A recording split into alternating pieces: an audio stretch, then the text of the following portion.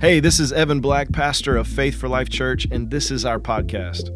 Thanks for joining us today. If you don't yet know Jesus, I'm so glad that you're listening, and I pray that this message empowers you to give your life to Christ.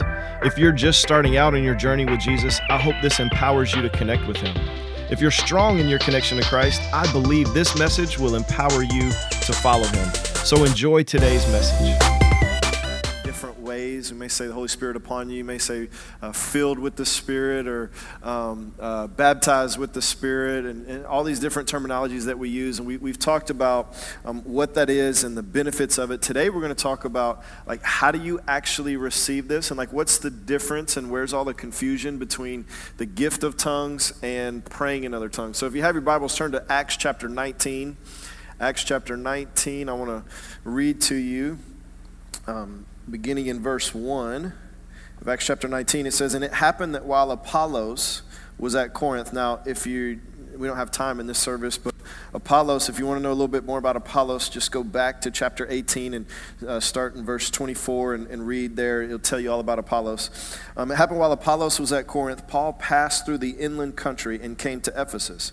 And there he found some disciples. Now, disciples, that just means learners or followers. So many times when we read or we think about disciples, especially in the New Testament, we think about disciples of Jesus. We think about these were people who were following Jesus. But also John the Baptist had disciples. He had people who learned from him and followed him. As we read this, I believe that these people were disciples of John the Baptist, and you'll see why in just a minute. And he said to them, "Did you receive the Holy Spirit when you believed?" And they said, "No, we have not even heard that there is a Holy Spirit." So here you have these learners or these followers that Paul finds, and he says, okay, you have believed something, but when you believed, did you receive the Holy Spirit? Which again reiterates what we've been talking about over the last couple of weeks, that you can be saved, you can give your life to Jesus, you can be a Christian, you can make it to heaven and never be filled with the Holy Spirit and never pray in other tongues. This is not a heaven or hell issue. He says, no, these people say, "No, we've never even heard that there is a Holy Spirit." And he said, "Well, into what then were you baptized?" And they said, "Into John's baptism." So here Paul is like, well, if you've never even heard of the Holy Spirit, how were you baptized? Because remember, when you gave your life to Jesus, the subsequent act was you got baptized. In the New Testament, you got saved, you got baptized. You got saved, you got baptized. You got saved, you got baptized. And so he's like, okay, if you're saying that you're a follower, if you're a learner, even of John the Baptist, then he was the one we know he baptized, right? Like that was his thing. So I know that you got baptized, but if you don't know anything about the Holy Spirit, then what were you baptized in? They're like, in John's baptism, which tells us that it's likely that this was a disciple of John that was baptizing in his name, but not actually John baptizing. Because everything that we read about John the Baptist, he was making a way for Jesus and he was pointing people to Jesus. So if these people were baptized by John, they would have known what Paul was talking about here. But y'all know how it is. If it starts here and then the next person carries it on, the next person loses a little something. And then the next person loses a little something. So here you have these people who were baptized into John's baptism, but they had never even heard of the Holy Spirit. And Paul said, John baptized with the baptism of repentance, telling the people to believe in the one who was to come after him, that is Jesus. That was John's message. It was Jesus is going to come. We need to repent. We need to turn, and we need to turn from the error of our ways and turn to God, and Jesus is going to come and he's going to save us. And in verse 5, it says, on hearing this, now this can't be all that was said, but essentially here what Paul is saying is you guys were baptized because you believed in what John was teaching. But what John was teaching has already happened. Jesus has already come. Jesus has already died for your sins. He's already risen again. So you need to not just believe in a repentance and something that will come that John preached, but in actually Jesus came and died on the cross for your sins, paid the price, and was risen again. And it says that on hearing this, they were baptized in the name of the Lord Jesus. And when Paul had laid his hands on them, this was after they had been baptized, which means that they had believed, because Paul would not have baptized them if they would have not believed in Jesus. Again, you give your life, you believe in Jesus, then you're baptized. So in that process, they then believe. They are not yet filled with the Holy Spirit. Paul baptizes them in the name of the Lord Jesus. And then after verse 5, in verse 6, and when Paul laid his hands on them, the Holy Spirit came on them, and they began speaking in tongues and prophesying. This was all after. This is not the only time that this happened. If we were to look back in chapter 8, verses 14 through 17, it says, "Now when the apostles at Jerusalem heard that in Samaria had received the word of God, they sent to them Peter and John, who came down and prayed for them that they might receive the Holy Spirit. For they had not yet fallen on any of them, but they had only been baptized in the name of the Lord Jesus. Then they laid their hands on them and they received the Holy Spirit." So you see this multiple times throughout the New Testament. These people that had not even heard of the Holy Spirit, even though they had believed. And listen, there's a lot of people now that have never heard of the baptism of the Holy Spirit. But most of us in this room, we've probably heard of it, but there's clearly some confusion on it. Not just in this room, but in church, in the body of Christ. There's so much division and so many different teachings on the baptism of the Holy Spirit and praying in tongues. And is it gone or is it still available? And what does it do? And how do you do it? Like, there's all this confusion. And part of the confusion is because the church has not done a good job of differentiating between the gift of the Holy Spirit, and we're going to talk about that, and the baptism of the Holy Spirit. Another way of saying this is like a tongue that's given in a corporate setting with an interpretation and praying in other tongues. And so when you read through the scriptures, if you don't make that differentiating distinction of which one is which, then it is absolutely confusing. It is amazingly confusing. It will have you in circles to the point where you just throw your hands up and like, this doesn't even make any sense. But if you will go through Scripture and you will realize that there are two different things here that Paul especially talks about, then you can start to see not just what the difference is, but what praying in tongues is and how you receive it. For time's sake, let me kind of go quickly through this. 1 Corinthians chapter 12 is about the gifts of the Spirit. So in 1 Corinthians chapter 12, Paul writes about the gifts of the Spirit. He tells us about 9 gifts: word of wisdom, word of knowledge, special faith, healing, working of miracles, prophecy, discerning spirits, tongues, and interpretation. Now, these gifts, Paul tells us, they are gifts that are given as the Spirit decides. So no man or no woman can decide they are going to do this. They can't decide they are going to have special faith. They can't choose to have a word of wisdom or a word of knowledge. These are gifts that are given to men or women, and they are given as the Holy Spirit leads in a setting that is not just them by themselves, in where 2 or 3 are gathered. And in 1 Corinthians 12, it tells us that not every believer will experience these gifts. That God gives these gifts, but not all of us will experience these gifts. Not everybody will in a church setting or in a corporate setting give a tongue or give an interpretation. That's not necessarily for everybody. And that these gifts are for the church and for the church coming together. And I say church, we are the church. I'm not talking about in this building. I'm talking about where 2 or 3 are gathered in his name. Right after 1 Corinthians chapter 12, shocker, spoiler alert, is 1 Corinthians chapter 13.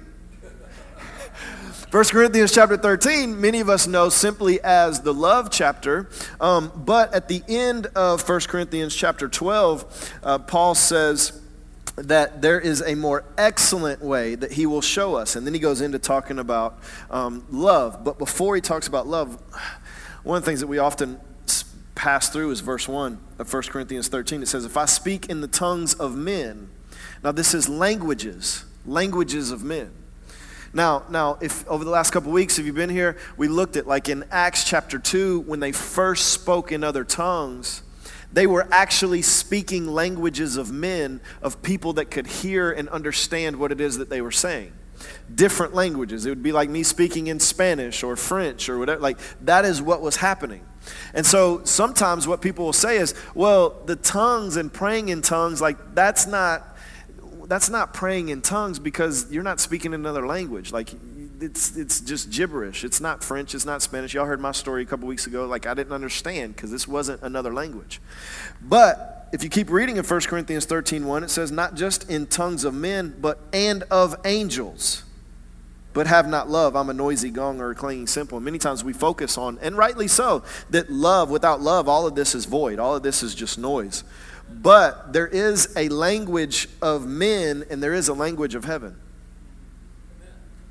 And many times we pass through that. And in 1 Corinthians 13, another in verse 8, many people will say, okay, well, tongues and interpretation of tongues and prophecy and praying in tongues, like all of that has passed away. It passed away with the disciples and the apostles because it's no longer needed. And the reason that many of them will say that starts in 1 Corinthians 13, verse 8.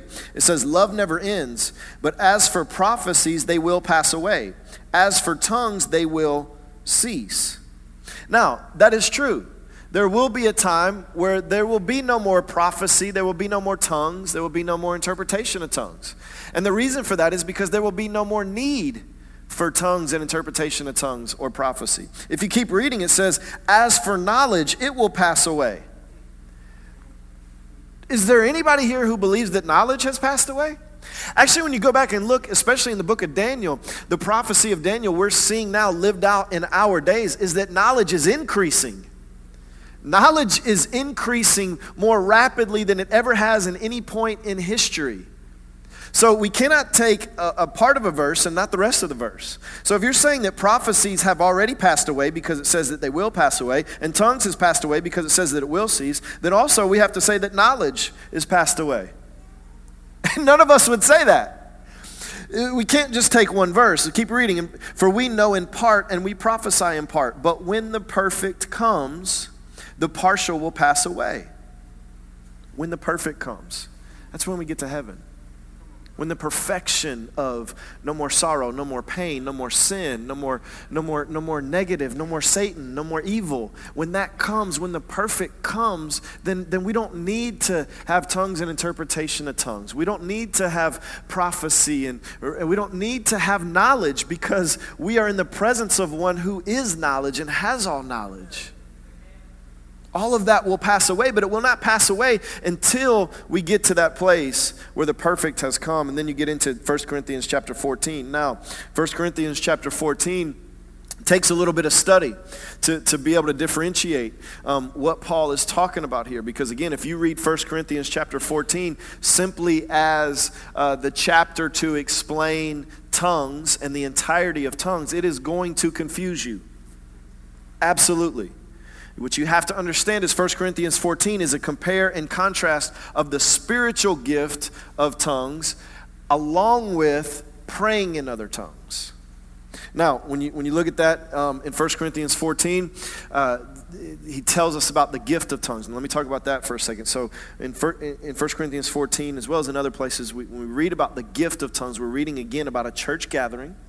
And we're reading about a time where the Holy Spirit will speak through a person, and it will be either in the languages of men that person doesn't know, or in the languages of heaven that nobody in the room knows. But every time that happens, we are told that there must be an interpretation. And Paul goes at length with explaining this to us. Like, if somebody comes in and we're just praying in tongues, or we're speaking as a gift, the gift of tongues, and they're speaking with no interpretation, then they're like, that doesn't make any sense. And the church gathering is not just for you, it's for all of us, right? And so every time that there is a tongue, something that we don't understand with our mind given, there must be an interpretation.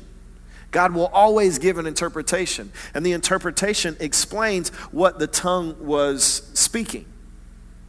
You follow me? Now, let me just say this really quickly. If you're like, man, I don't know about all this, and I've heard like somebody give a tongue, and like, man, they went for like 2 minutes, and then the interpretation was like 30 seconds. That still could very well be God. It doesn't mean that either one of them miss God. Listen, if you ask me a question and I give you an answer, my answer now is going to be in a circle form. It's going to be fairly feminine in an answer form. Y'all know what I mean by that? Females, y'all talk in circles. Guys, we talk in straight lines. Somewhere along the way, I've become feminine in my responses. So if you ask me a question, I'm not just going to answer the question. I'm going to tell you why I'm answering the question that way. I'm going to tell you the what I used to think about that answer, and I'm going to tell you why I'm going to answer it very feminine. And sometimes in my conversation with guys, I can just see them like, Pastor, come on. You answered it 10 minutes ago. Why are you still talking? Like, I get that. I can't stop. I try, and I'm just about to give up on trying because that's just the way it is. But most guys, if you ask them a question, they'll give you the answer. And that's it. There's differences in the way God speaks to us and the way God speaks through us. So he may give a tongue to someone who communicates more feminine, but he may give the interpretation to someone who communicates more masculine, or vice versa. It doesn't mean that either one has missed it, but God is able to say what he needs to say, not based on an exact second corresponding to the tongue and the interpretation, but based on the words that he needs to get out to the people he needs to get them out to. So this gift of tongues always has an interpretation. So another way that you might read this in the scripture is simply prophecy. So prophecy can be tongues plus interpretation. Tongues plus interpretation equals prophecy. Or God could just speak in a corporate setting where he just has prophecy. Prophecy would essentially be the interpretation without the tongue. Everybody follow that? So prophecy will empower, it will encourage, and it will comfort. We read that in 1 Corinthians 14:3. So whenever we come up, and let's say it's in a church setting or in this corporate setting, and there's a tongue or there's an interpretation, that interpretation of what God is saying should always empower us, encourage us, and comfort us. Every single time, because that's what Paul is telling us in this gift of tongues and what it does. He also tells us that prophecy, which again is tongues plus interpretation or simply prophecy, should be sought more than the prayer language of tongues because it builds up more than yourself.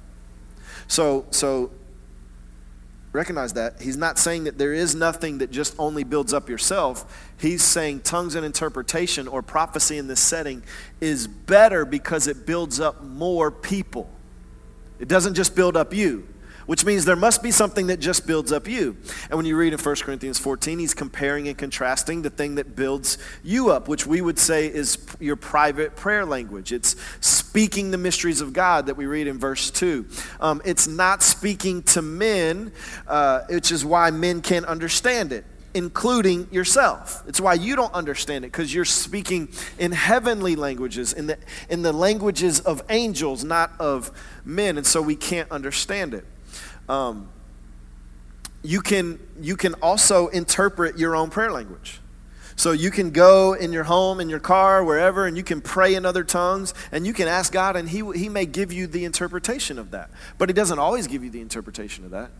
We talked about last week the point and what praying in tongues does for you and the benefits of that. But one of them is you can pray and have that interpretation given to you if God wills. Now, prophecy, it tells us, is a sign for believers, and tongues are a sign for unbelievers, that we should desire prophecy and not forbid speaking in tongues. It tells us in verse 39 and 40 to do everything in decency and in order. So, 1 Corinthians 14, for time's sake, I know we had to go through that really fast, but you have to be able to rightly divide the word to be able to understand this. You have to be able to study to understand, okay, Paul is talking about praying in other tongues. Paul is talking about the gift of the Spirit. Now he's talking about praying in other tongues. He's comparing, he's contrasting, he's showing us the difference in these. If you still want to know more about that, this is a shameless plug for Empowerment Academy, because we'll go into teaching that on a deeper level in those sessions. Now, how do you actually receive the Holy Spirit? So we read here in Acts 19, I referenced in Acts chapter 8, where somebody laid hands on on somebody and they received the Holy Spirit and they began praying in other tongues. That's definitely one of the ways. But we don't need to get bogged down in the method of that, of laying hands, or of being in a church service, or having to tarry or wait, whatever those religious things that have been created. Those things, as we've seen in people's stories, in my story the first week, and Minister Vanessa's story last week, and Pastor Priscilla and Minister Angelo's story this week, like God does this in different ways with different people. Sometimes it's somebody laying hands. Sometimes we read in the New Testament, they were hearing the word and they were filled with the Holy Spirit and they began to speak in other tongues. Other times they prayed for it and they received it. But every time that it was asked for, it was received the first, in that setting, in the first try, if you will. Every time in the New Testament. There was no, okay, I asked for it, I prayed for it, and I didn't get it, and then I have to go, and then a second time, and then the third time, the Lord finally blessed me with the Holy Spirit. Like that, we don't read that. Why? Because this is a good gift that God gives to us. So how do we receive it? First of all, we've established this over every week, is that the first prerequisite is you must be a believer. You must be a believer. This is a benefit. This is a gift. Holy Spirit coming upon you is for those that Holy Spirit is already in you. And the believer part of this is not just a belief in Jesus, but you really need to get to a place where you believe in the Holy Spirit and that the Holy Spirit will come upon you. That the Holy Spirit is in you and he will come upon you. Because the baptism of the Holy Spirit is not primarily a matter of our feelings. It's a matter of believing. It's a matter of faith. Like if you're a believer and you say you want the Holy Spirit, but you genuinely believe there's no way the Holy Spirit would ever be upon you, and you don't think that you could ever pray in other tongues, and you never move to the place where you're willing to even open yourself up to that, you are going to keep the Holy Spirit at arm's length. You're going to keep him away, not because he wants to be away, but because of your beliefs. The second thing is we're going to say is ask. And in Luke chapter 11, verse 13, Jesus says, "If you then who are evil know how to give good gifts to your children, how much more will the Heavenly Father give the Holy Spirit to those who ask him?" So if you're a believer in Jesus and you want to be filled with the Holy Spirit, we're going to say ask God to have the Holy Spirit come upon you. Now, there are many instances in the New Testament where they didn't ask. They were just filled and they were received. But in the context of, I am here today, I believe in Jesus, I want this, but I don't yet have this, then let's ask. Because Jesus says that we can ask, and the Heavenly Father will give to those who ask. The third thing is completely yield yourself to the Holy Spirit. Completely yield yourself to the Holy Spirit. This is where it gets difficult to articulate how to do this, because it looks different for different people. Like Pastor Priscilla said, she was in a church and they were telling her to say Jesus, Jesus, Jesus. I don't know about that. That wasn't. I told y'all my story. I don't know about the Jesus. I don't know. But she got it, right? Like, why did she get it? It wasn't because they have a formula of say Jesus 49 times and then all of a sudden it's not about that. Right? It's about yielding yourself and opening yourself up to the Holy Spirit and being willing, like she said on her video, to be courageous enough to kind of put yourself out there, to look silly or foolish or not know what you're saying or sound like it's just gibberish coming out of your mouth. Like this pride that keeps us from yielding to the Holy Spirit will absolutely manifest in being able to receive the Holy Spirit, because this is one of the ways that like, man, we become vulnerable. We become vulnerable. Like I said in my story, like, what if I'm not doing it right? What if that's not, mine doesn't sound like theirs? I don't know how to, like, I don't know. Is it in my head? Is it not? Like, all these questions make us kind of shut down and don't allow us to open up and truly be vulnerable like we need to. But you need to be vulnerable and completely yield to the Holy Spirit. One of the ways that you do this, and again, this is hard to articulate, but you disconnect your mind from this act and you connect your spirit. Now, this is hard, right? But you know, you may have driven here today and your mind was disconnected. Like you've been here so many times, you didn't even think about like how to get here. Like you just know, and you just drive, and then you're here. Like we know how to do this. It's just hard to tell you how to do it. But you can disconnect your mind and you connect your spirit just by praying in other tongues. And maybe it doesn't happen like immediately the moment that you start praying in other tongues.